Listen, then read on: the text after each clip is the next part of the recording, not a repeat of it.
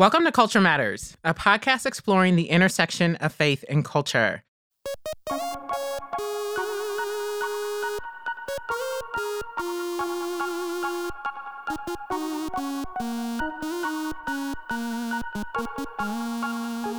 In this episode, we sit down with rapper, podcaster, and speaker Kevin KB Burgess to discuss his new book, Dangerous Jesus, and why the only thing more risky than getting Jesus right is getting Jesus wrong.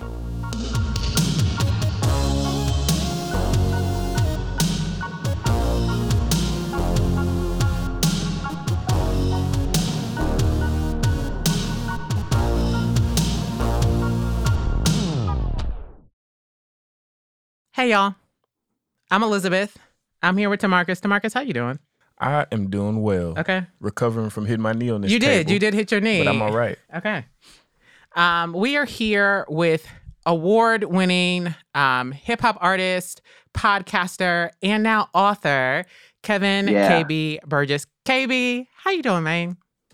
I am doing well. Happy to be here on Culture Matters and excited about hopping into this new season of author rapper. There you go. There you Come go. on, author rapper. We're excited to have you. Mm-hmm. Yeah. Glad to be here.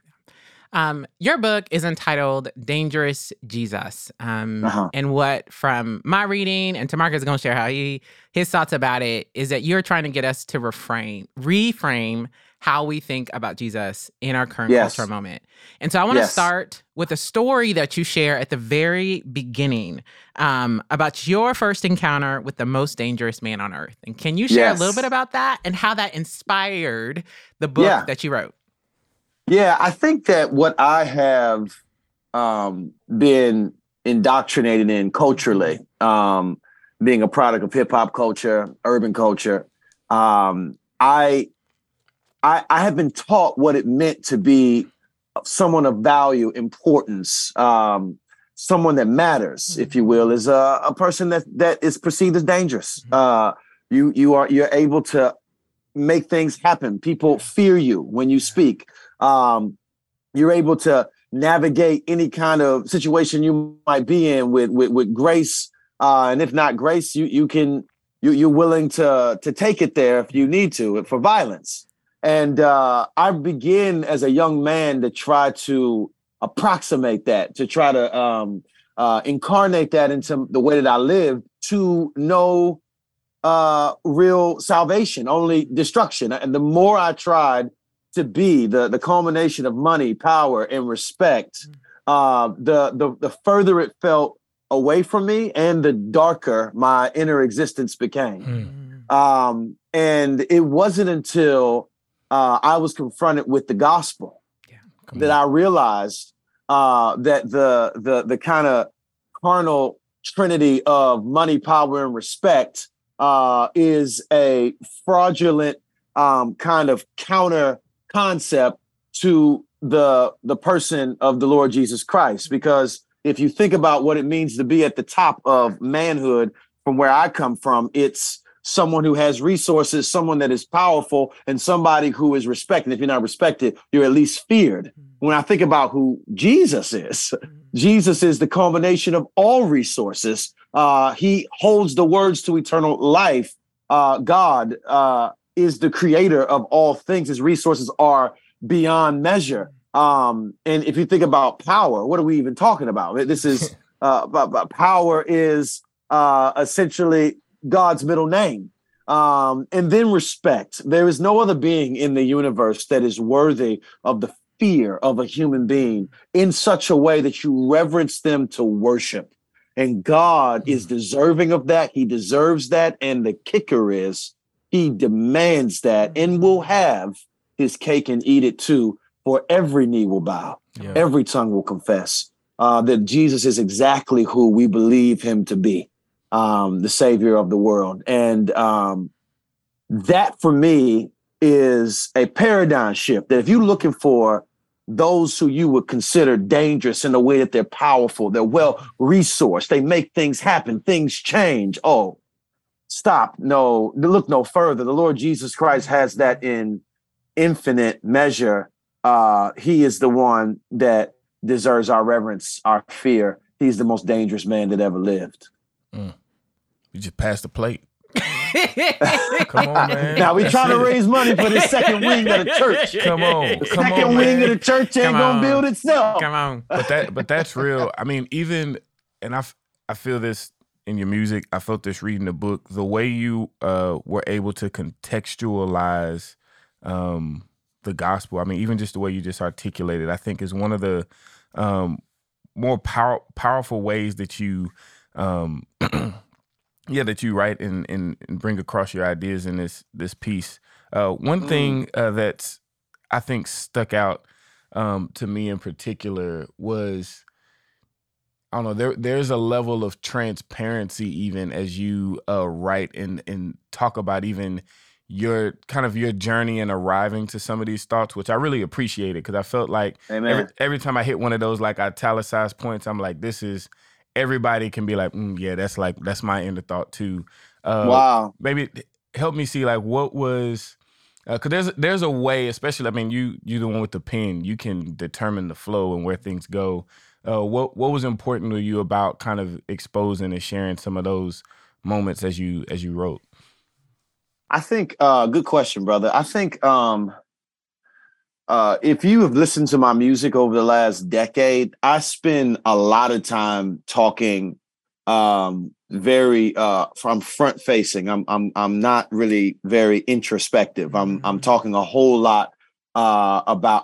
It's like pastoral music. I'm how a pastor would lead. How you're trying to point people to God. You can connect it to issues in their own lives. But typically, a pastor, unless he's using an analogy, isn't going deep in his struggles and his pains and his fears and his concerns. Mm-hmm. And I've noticed that in my career. If you contrast me with another artist in our space who I really respect, Andy Mineo. Mm-hmm. Andy Mineo, his music, it feels like you're sitting down with him at a Starbucks and he's just having a conversation. He's just talking to a friend. Yeah. And I know for me, it's my music has felt more like you're talking to a teacher or a counselor. Mm-hmm. And so what I have wanted to do is I want an opportunity where I could have that friend conversation, be more vulnerable. Also somebody that is like committed to being a thinker. You don't want to be misunderstood. And it's difficult in music to fully paint what you mean. Yeah. It's like throwing red meat out into an audience of hungry crocodiles. Everyone's looking to grab a piece to bring it towards their own thing. Mm-hmm. You got conservatives want to make this. I did an interview for a website one time and I talked about the ways in which I struggled with secular hip hop. They took that thing, made the whole headline, KB slams all secular hip hop, and like everyone's looking to pull you into their agenda. Yeah. And I don't like that. Even though I know I can't avoid it, it just comes with the territory. Right. So I try to be as careful as I can. And I felt like in the book, here's one of the first times that I get to introduce people into who I am. I had a dude come to me at church on Sunday who I've known for like 8 years. And he pre-ordered the book. And he was able to read the introduction. Yeah. Right. And he said this in the introduction, he learned all these things about me that he didn't know. So I'm actually, I'm excited to have more of a conversational approach where I can be a little more vulnerable and tell people my particular story and hopefully they can find theirs in mine. And as you think about this conversational piece and, what I get the image is we're sitting down with you and through hearing your stories and really this journey that I feel like we get to benefit from in the how you've matured in your thoughts about these things. Like, I feel like we're not getting something that's super brand new. Mm-hmm. Like these ideas you've been sitting on and thinking on and marinating for a while. And when you think about that conversation, who are you writing for? I know as authors, we want everybody to read our stuff, but there is a person in mind that we're trying to reach with our art. And so who are you trying to reach with this project? Yes, good question. And I actually, for a long time, I've made that a discipline no matter what. I'm working on a song right now on friendship. And as I'm writing, I'm thinking about the friends that I want to hear this and be encouraged and tell their stories through how they've impacted me. And that's how I wrote this book as well. So for one, I think that I'm a part of a community of believers that ain't going nowhere. We love Jesus. Like we've been convinced of who he is. Our theology is developing. There may be some arguments we had that aren't as firm as we thought they were, but there really isn't anything that's going to come our way to stop us from holding on to Jesus. We've met him. We can't deny our walk with him. In my album, in my intro, I talk about how we're still waiting for Jesus to come back. It's been 2,000 years, and we're not tired. We're not tired of waiting. Why are we not tired? Because we walk with him daily. It's not as if I'm waiting to meet him in heaven only. We have a relationship with him now. So that group of people that feel that way, but they are just cringing at the way Jesus is misrepresented. They are cringing at the Christians that are accusing them of everything, being woke or critical race theorists or liberal or somebody, or they're cringing at what is called Christianity in the mainstream kind of expression, in mainstream expressions. They're cringing and they're looking for like resources that can help them navigate those misrepresentation waters where that's what my podcast is, Southside Rabbi. Yeah. It's what people are like, hey, you think this is what I believe. We'll listen to this episode. So I wrote it for them. I also wrote it for Gen Zers and millennials who have deconverted, who have their main kind of relationship with Jesus has been so mangled, so misappropriated, so confused. It's been so confused that they can't even recognize who Jesus is anymore. They just know they don't want anything to do with that Jesus. And I think in a lot of ways, in the conversations that I've had, is that people are oftentimes walking away from a Jesus that doesn't even exist, because that Jesus was the fabrication of somebody's cultural tradition or somebody's political leaning or somebody's, God makes us in our own image and we make him into ours. And so I want to say, no, wait, hold on. The Jesus that you want to love, the Jesus who you're walking away from is actually much different from the Jesus that you've held. And I want to show you that Jesus, that you might bow and worship them. And then there's just the non-believer that's skeptical of Christianity in general. That's just like, I think that Jesus is dangerous in a negative way. We should get away with him. I want to show you how advantageous, how kind, how good, how attractive the Jesus that we've fallen in love with actually is. So those are the three individuals I got in mind when I'm writing the book. I mean, I definitely can see, to use your analogy of sitting at the coffee table, I can see all of those people sitting in the room. It's clear that you've written with those people in mind. One of the things that you talk about in your book, right? So we're talking about the most dangerous man being Jesus. And you refer to in the book, you say, the kind of dangerous that is so infused with power from on high that nothing stays the same when he walks into the room. Right. Which is, I think that's just such a powerful statement. Amen. Thank you, why is there a need for us to reframe how we think about Jesus, seeing him and his gospel as dangerous, right?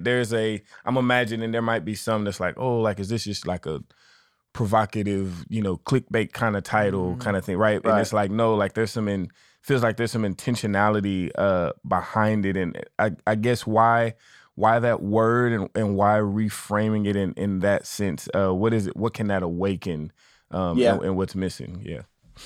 I think when we one of the I think good examples of what I was hoping the title would communicate is C.S. Lewis's Chronicles of Narnia, where when Aslan is being described, that the Aslan is this lion that is obviously good, but he's not safe. You know what I'm saying? You can touch his paws and feel the comfort of the fur that wraps his hands. But make no mistake that there are claws in those paws, that there are fangs in his mouth, that he is a force that doesn't need, and this is to borrow analogy from Charles Spurgeon, lions don't need to be defended, that you just let them loose, they defend themselves. And I think in some respects that God is like that lion, that he, for those who love him,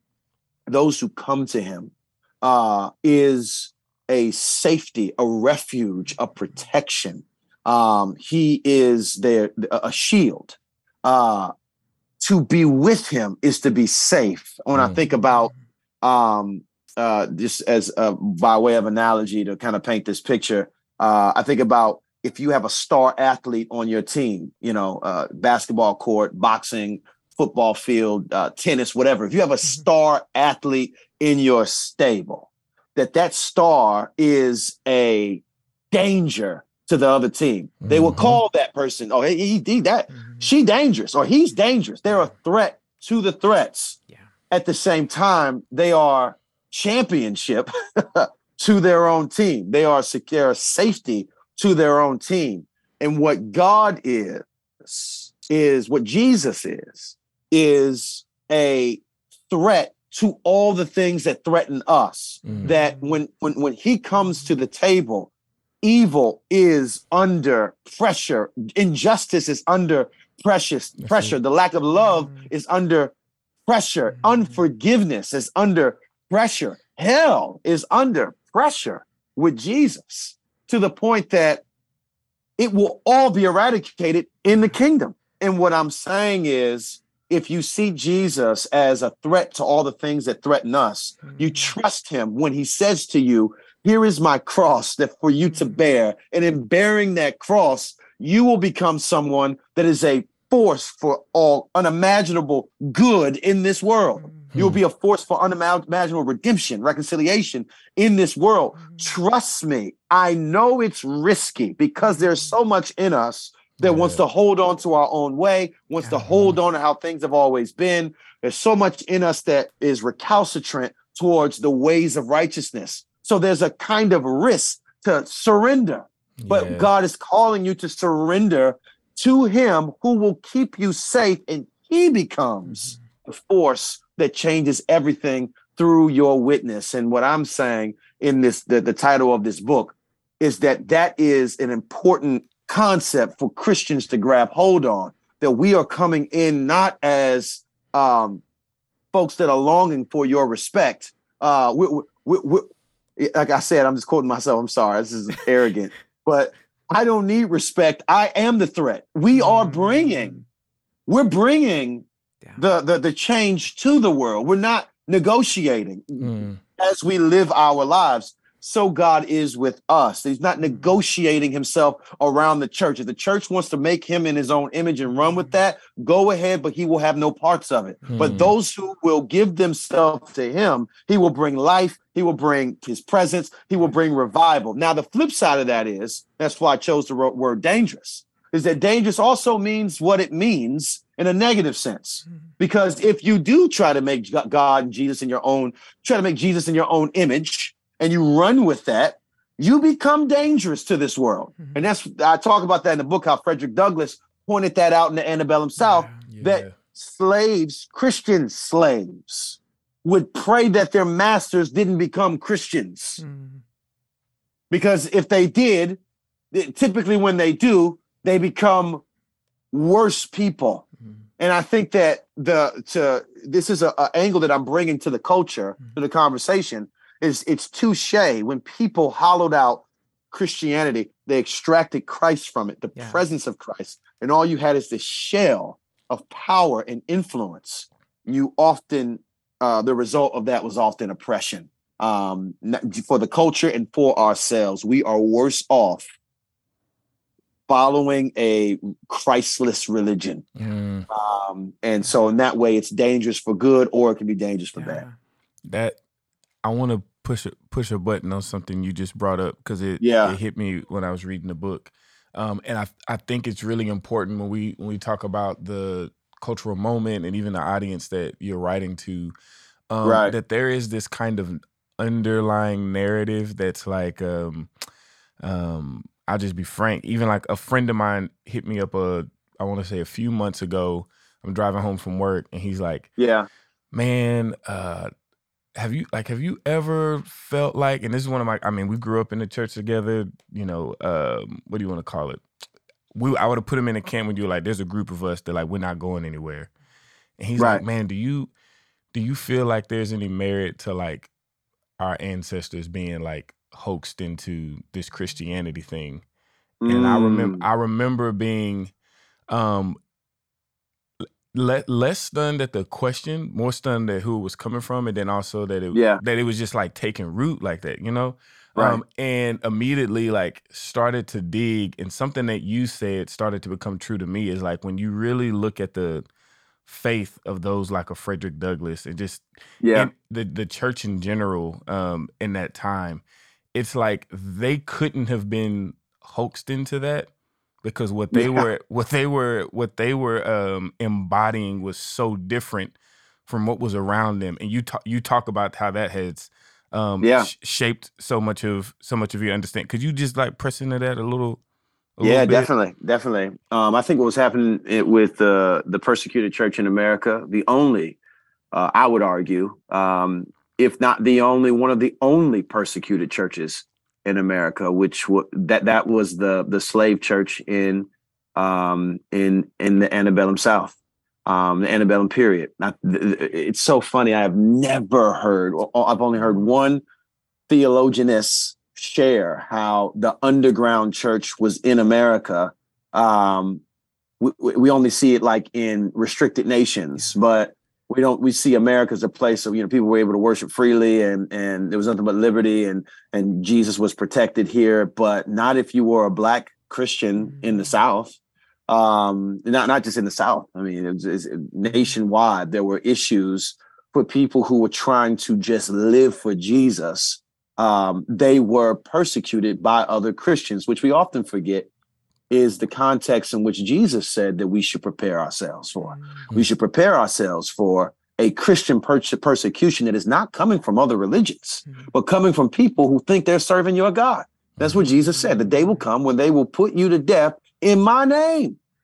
So the underground church in America is in direct connection to the first century church, because in the first century church, people were persecuted for following Jesus, and though friends and family and children were being killed for walking with Jesus, there was still a persistent hold on this faith. And that became that's what launched Christianity to the world, is that this doesn't make sense. I sat with a gentleman, is actually one of my best friends, after George Floyd was murdered. He came to my house, African-American brother. I had no idea he was in a faith crisis. He, like me and many people I know, have been discipled and theologized by a group of individuals who seem to be hostile to the idea that racism is a problem in this country. That hostile towards the idea that police reform is needed, hostile to anything that sounds like I remember when social justice wasn't even a bad word. Social justice was a word that was used in the early church. Not to mention the ESV. I pointed out in the book that the ESV version of the Bible, the Reformed standard of the Bible, has the word on social justice in the Old Testament. But anyways, when it became a bad thing, it became this what the left is doing. And if you're talking about treating people fairly, you're talking about, you're a socialist and you're LGBTQ, all that stuff. When that happened, it brought crisis to him. And he came to my house and he asked the question. He said, given the way Christianity spread and the fact that there are so many Black and brown people in this world who haven't even had access to the gospel, do you think there's going to be more white people in heaven than Black people? That are we not only going to be a minority here, not only will we be, and the words of Frantz Fanon, the wretched of the earth here, we will be the wretched of the earth. We'll be the minority in heaven. And I begin to pull that back. I begin to talk to him about the ways in which God is doing things all over the world, particularly in the way that the church started, that it went from east to west, not west to east. But that's another conversation. But what struck him was not my apologetic. What struck him is that I really believe this stuff. Like the fact that I am holding on to this despite some of the people who I've looked up to that have poured into me, they have discipled me, are one to kick me out of the church because I'm not Republican enough. And I still love the Lord. And I'm not turning away from his values and his principles. Now I'm discipling my children in it. That witness that even though much smaller in comparison to early church and to what what Christian slaves went through, but I think that it's still the same principle that despite the misrepresentations, despite the abuse, despite the darkness, I'm still holding on to the light, that is a witness in and of itself. And that one of the strongest witnesses that I would argue maybe the strongest witness that you can have for winning those around you or showing the credibility of the faith. Whenever we're trying to test, you think about commercials where they are testing how, I think about like the all those infomercials on how there are certain glues that can hold anything together. You know what I'm saying? They, put two trucks, truck there, and they're holding it. Look how it's, you know what I'm saying? You try to show that this thing can work under pressure. Yes. That it still does what it's supposed to do when you would expect it not to. And that's what we saw in the antebellum South and in the faith of people like Frederick Douglass and Lemuel Haynes. I think that it's important to note that the racial aggressions that they dealt with were not microaggressions. And I'm not making light of people that have. I hate microaggressions. I have been discouraged on the microaggressions, but I'm just saying, this is people biting, sending dogs to bite you. There are hoses on your back, and then the church is still leading the charge of justice in the world. In light of all of that, and what I'm saying is that kind of faith, we need to get a sample of that and put it under a microscope and understand what that is. Yeah. And I'm hoping that this book is a piece of the DNA of that kind of faith. That's the kind of faith. And I'll just say this too, it was more than them just continuing to hold to orthodoxy and continuing to attend church and evangelize and disciple their children. They were having birthday parties. I could like stub my toe and want to ruin my plans. You know what I'm saying? Like they were having birthday parties. They were getting married, which was illegal. They were jumping the broom. They were writing songs. They were writing poems. They were creating things. Much of the tools that we use today came from the ingenuity of Black people to basically, because of our intelligence, using that to craft a easier way to solve issues without resources. Like all of that driven by an undeniable hope that isn't just merely human.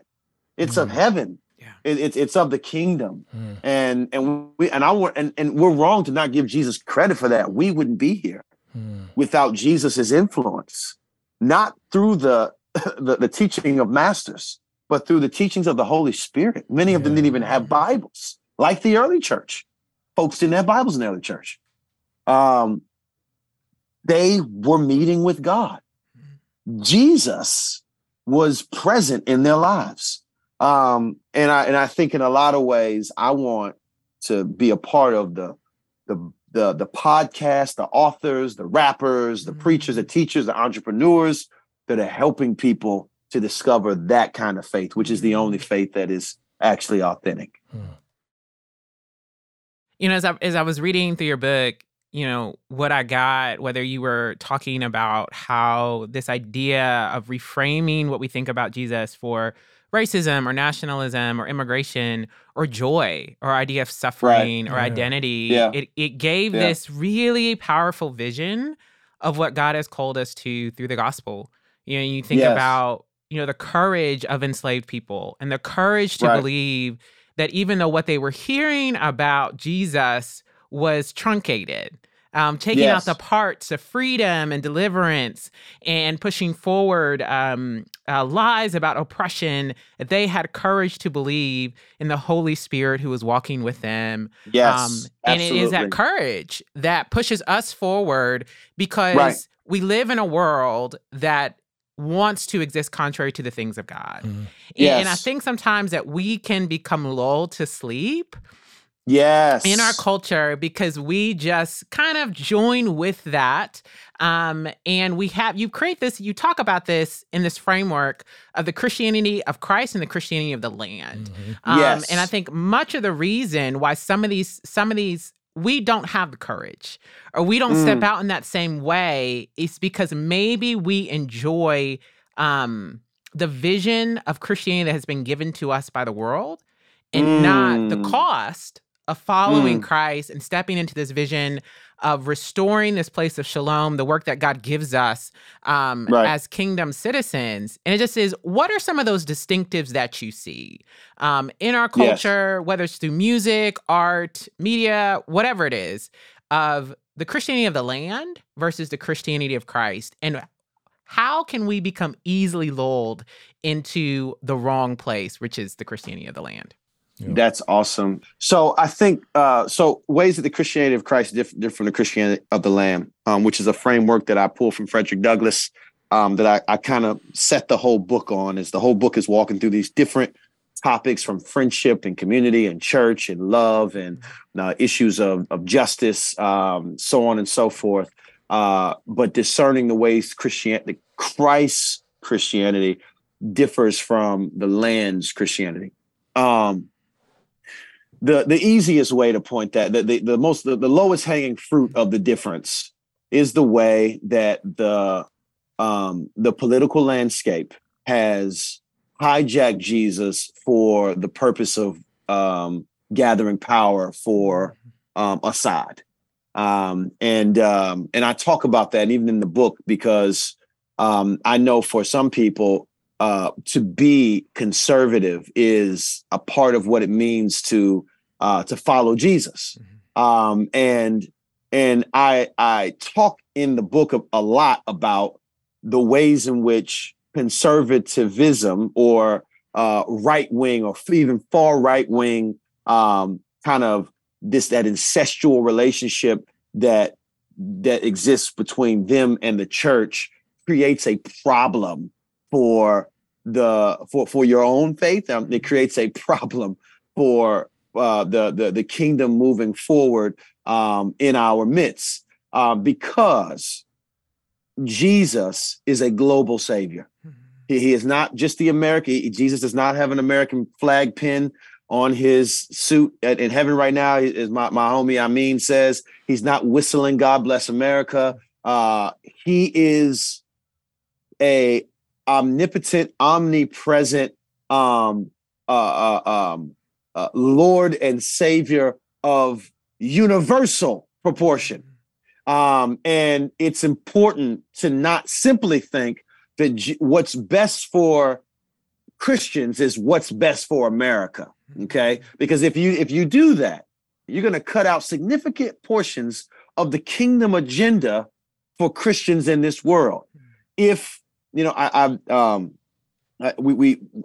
of an immigrant community. I serve in an immigrant community. I don't think, even for those who have been able to become citizens, those who are working through citizenship, none of them, including myself, are saying that nations should not have borders, that people should come flooding in without any kind, all the things that whenever you say we need to do a better job loving foreigners, whenever you say that, then because you're so politicized, all you hear is AOC, okay? All you hear is somebody on the left. All you can think of is, you guys want a nation of lawlessness, antinomianism.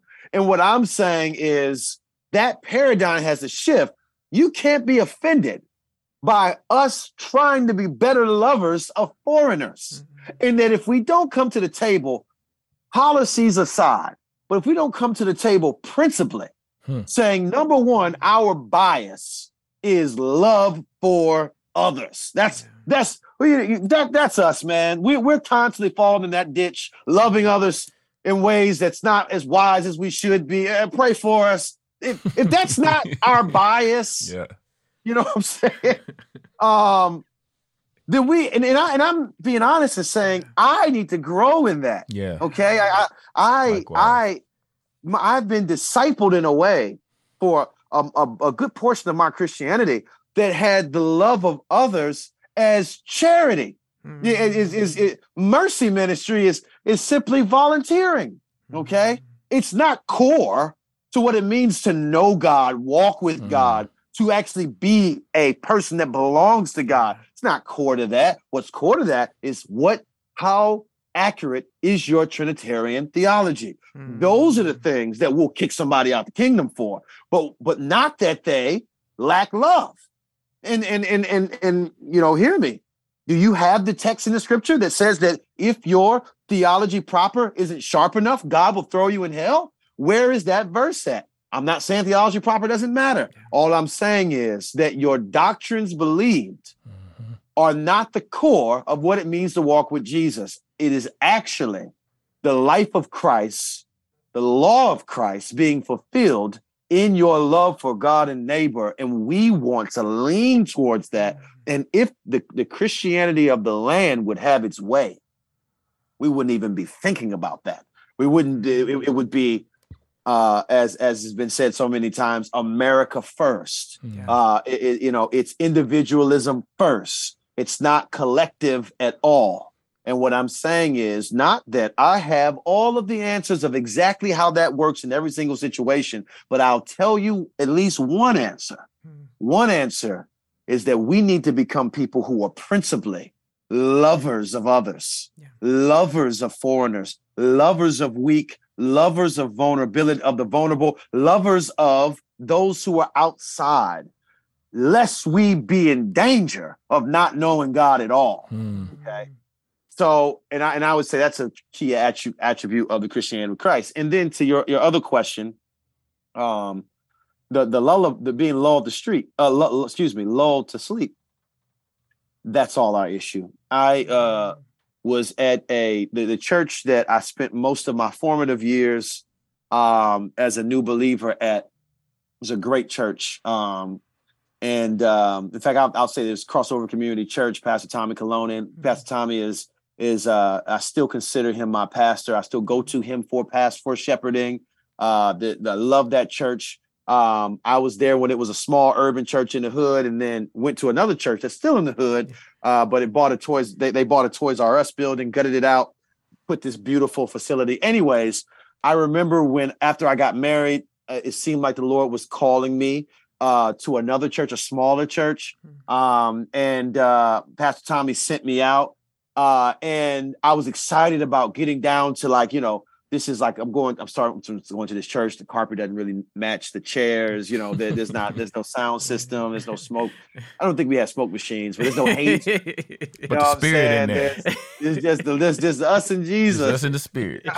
And I remember being excited about that until I got there. So I got there and I was like, oh my gosh, it's a little AC is a little too cold. I don't know if they thought through what people like temperature wise, and I'm like, man, the singing is bothering me a little bit. Like as an artist, I feel like and I remember I felt like all the things I was critiquing about other churches about, hey, I ain't focused on the right things. I found myself struggling with it when I got to the church, and I've been at this church for over 10 years now, and the church is the everything matches now, which is great. But it's a great church. Living Faith Bible Fellowship, Pastor Darrell Williamson, and Pastor Randall. But anyways, I realized that many of the things that we critique, we actually enjoy that they haven't been changed. The things that we say need to change, we enjoy that they have not been changed.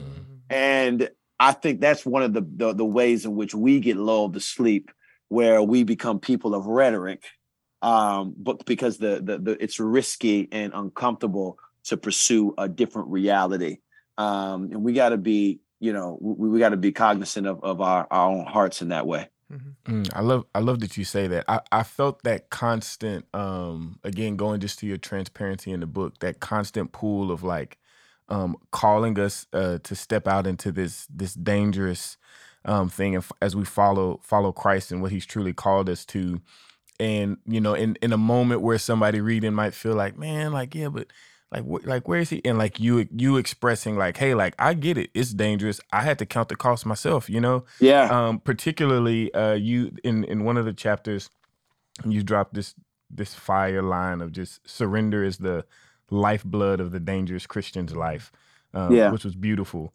But it came within the context. You shared this story of your wife kind of giving you a little plot twist when you were considering going on this trip to Africa, which was just great. Maybe if you mind, maybe sharing a little bit more about that story, and then maybe even how your wife has just helped and come alongside and taught you as you've grown in some different areas in faith.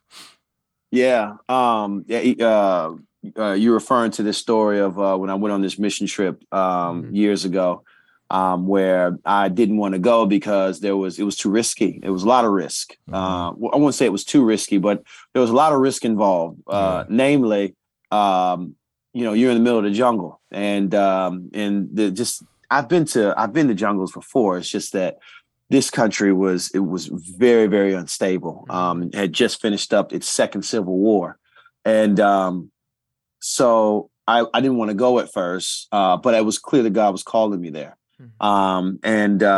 So my wife was this voice that really encouraged me over the top, and I went confident that God would.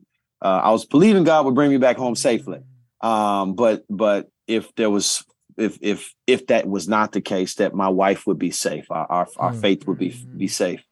It's funny. I talk about that story in the context of the being willing to surrender to the scary place. And that's really what I was using as an analogy for, I think about for young people. There's so many things. In fact, I was thinking about this last night.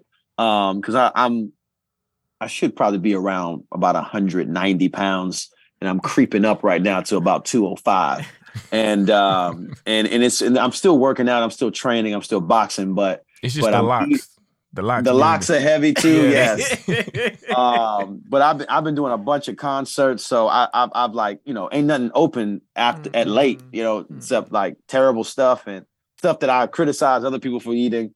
And so anyways, but last night, this week I was like, okay, this week putting in some structure. We're gonna eat healthy. I got to get down. I can't be this heavy because it starts to put pressure on my knees, my back. It's just not good.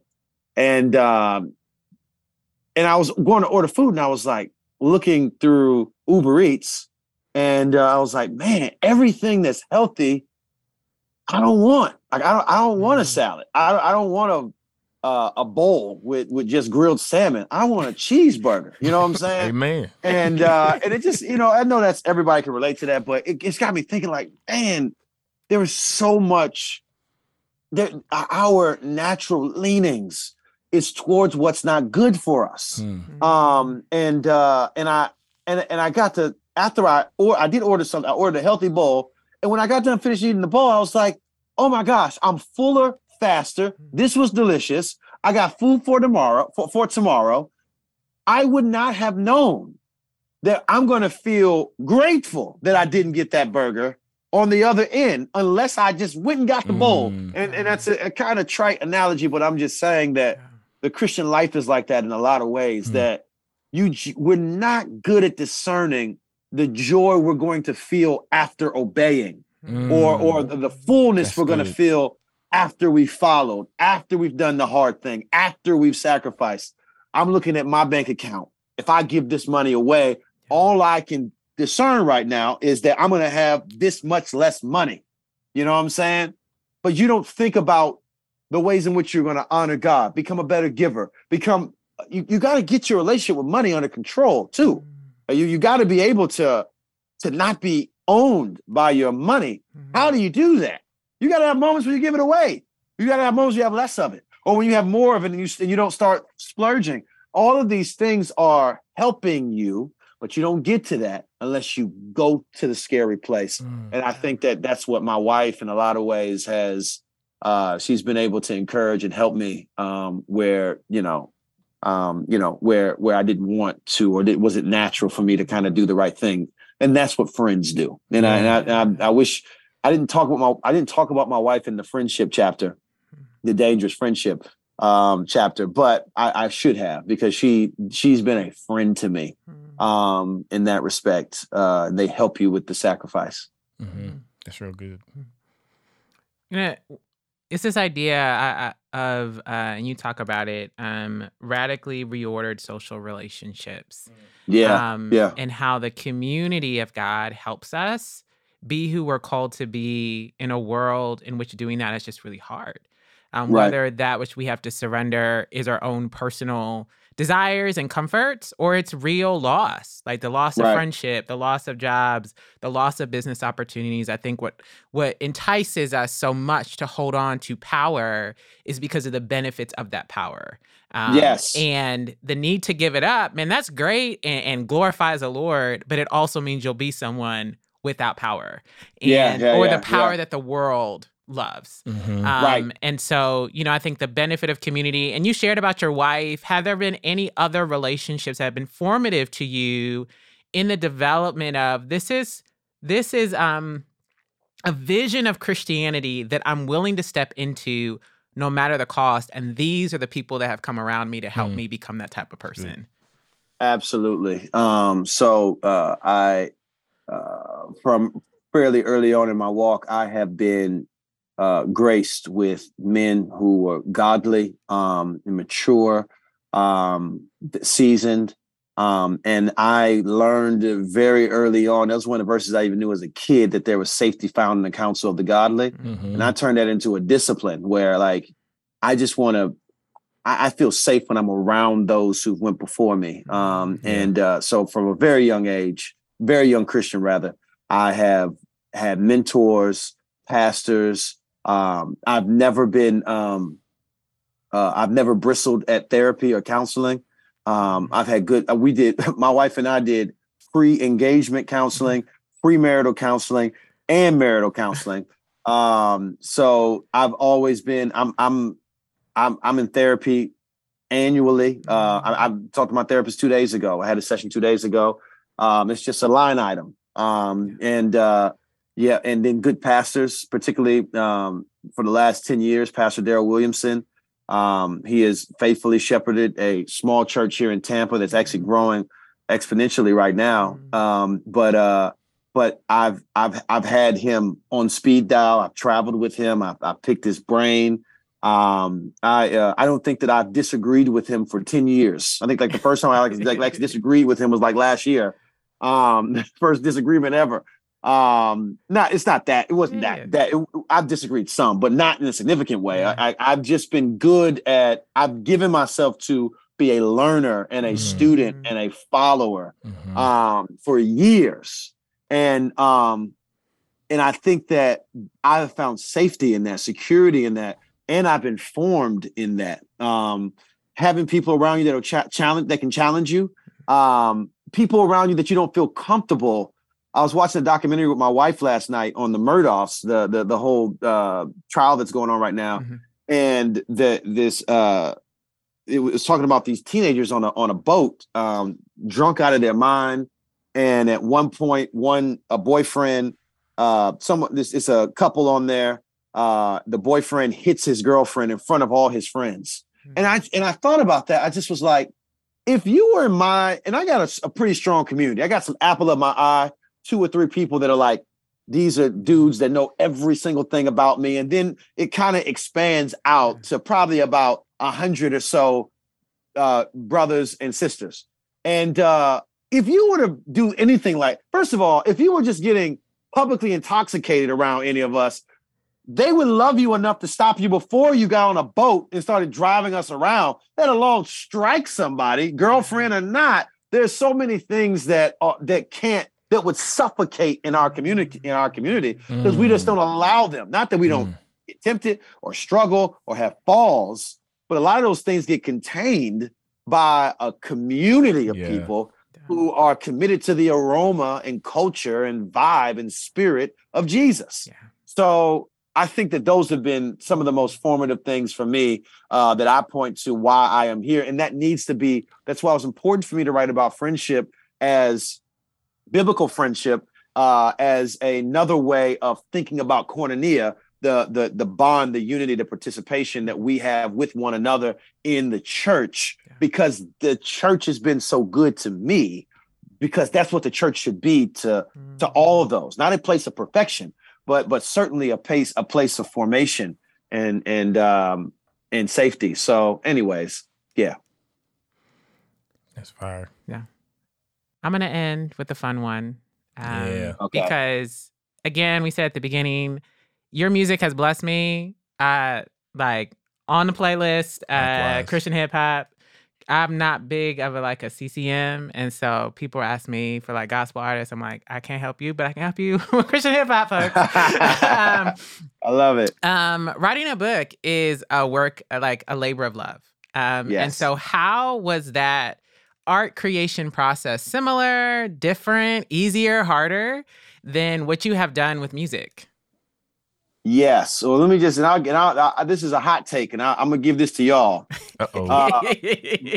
Writing the book was way easier than making an album to me. Okay. I wrote majority of the book in 2 months, and because I had to go on tour, so I had to. I was sitting on my patio for 8 hours every day writing and loving it. I can say it like this, and you know what I'm saying? Mm-hmm.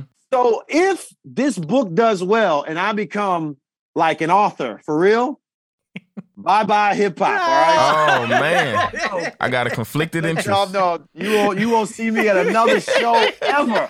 You understand me? I'm gonna do one show a year. It'll be in Tampa, and y'all have to all fly to see me. Okay, it's gonna be like a 1-year residency for one night. Okay, so y'all better pray this book don't do well, because I'm out of here, buddy. That's real. Oh, we want your book to do well, but we still want you to make music. So we're gonna ask the Lord to work it out. Yeah, like Lord, give let it do relatively well. So it's just good enough. He keeps writing, but not so good. Still need that single. Right. Yeah. Just every couple of years, doing Adele. Just give us a CD every couple of years, and then disappear to write more books. KB, it has been just a really rich conversation just to talk with you about just this idea of what it means to reframe how we think about Jesus in light of the moment that we're in. Is there anything else that you would want to share with our readers or potential people who might pick up your book? Well, just to be a good partner with Tyndale in success, for that matter, I encourage you to buy it and buy several copies, hand them out.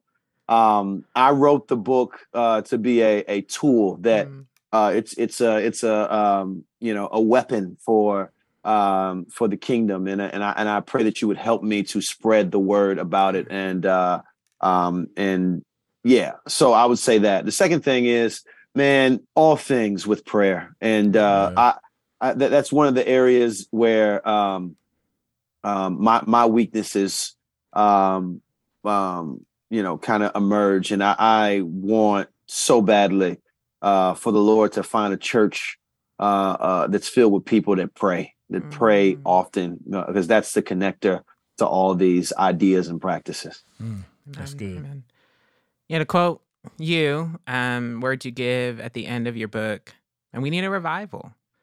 We need people to see a God that first and foremost we bring glory and honor to him by loving him, but we also love his people. Yeah. And that love allows us to step into these dangerous, risky spaces. But we do that not because our hope is in ourselves, our hope is in our own power.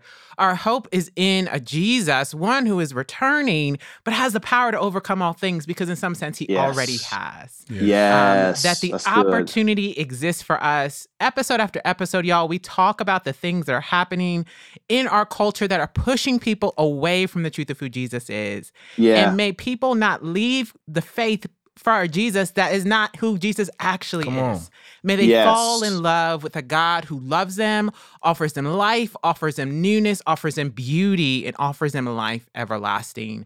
Thank you, KB. May we be people who believe and live for a dangerous Jesus. Yes.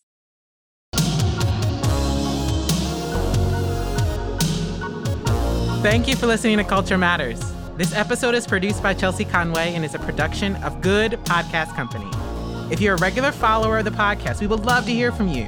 You can message us on social. Check the show notes for more information on how to best connect with us, as well as connect with our guests and ways to support their work. See y'all next time.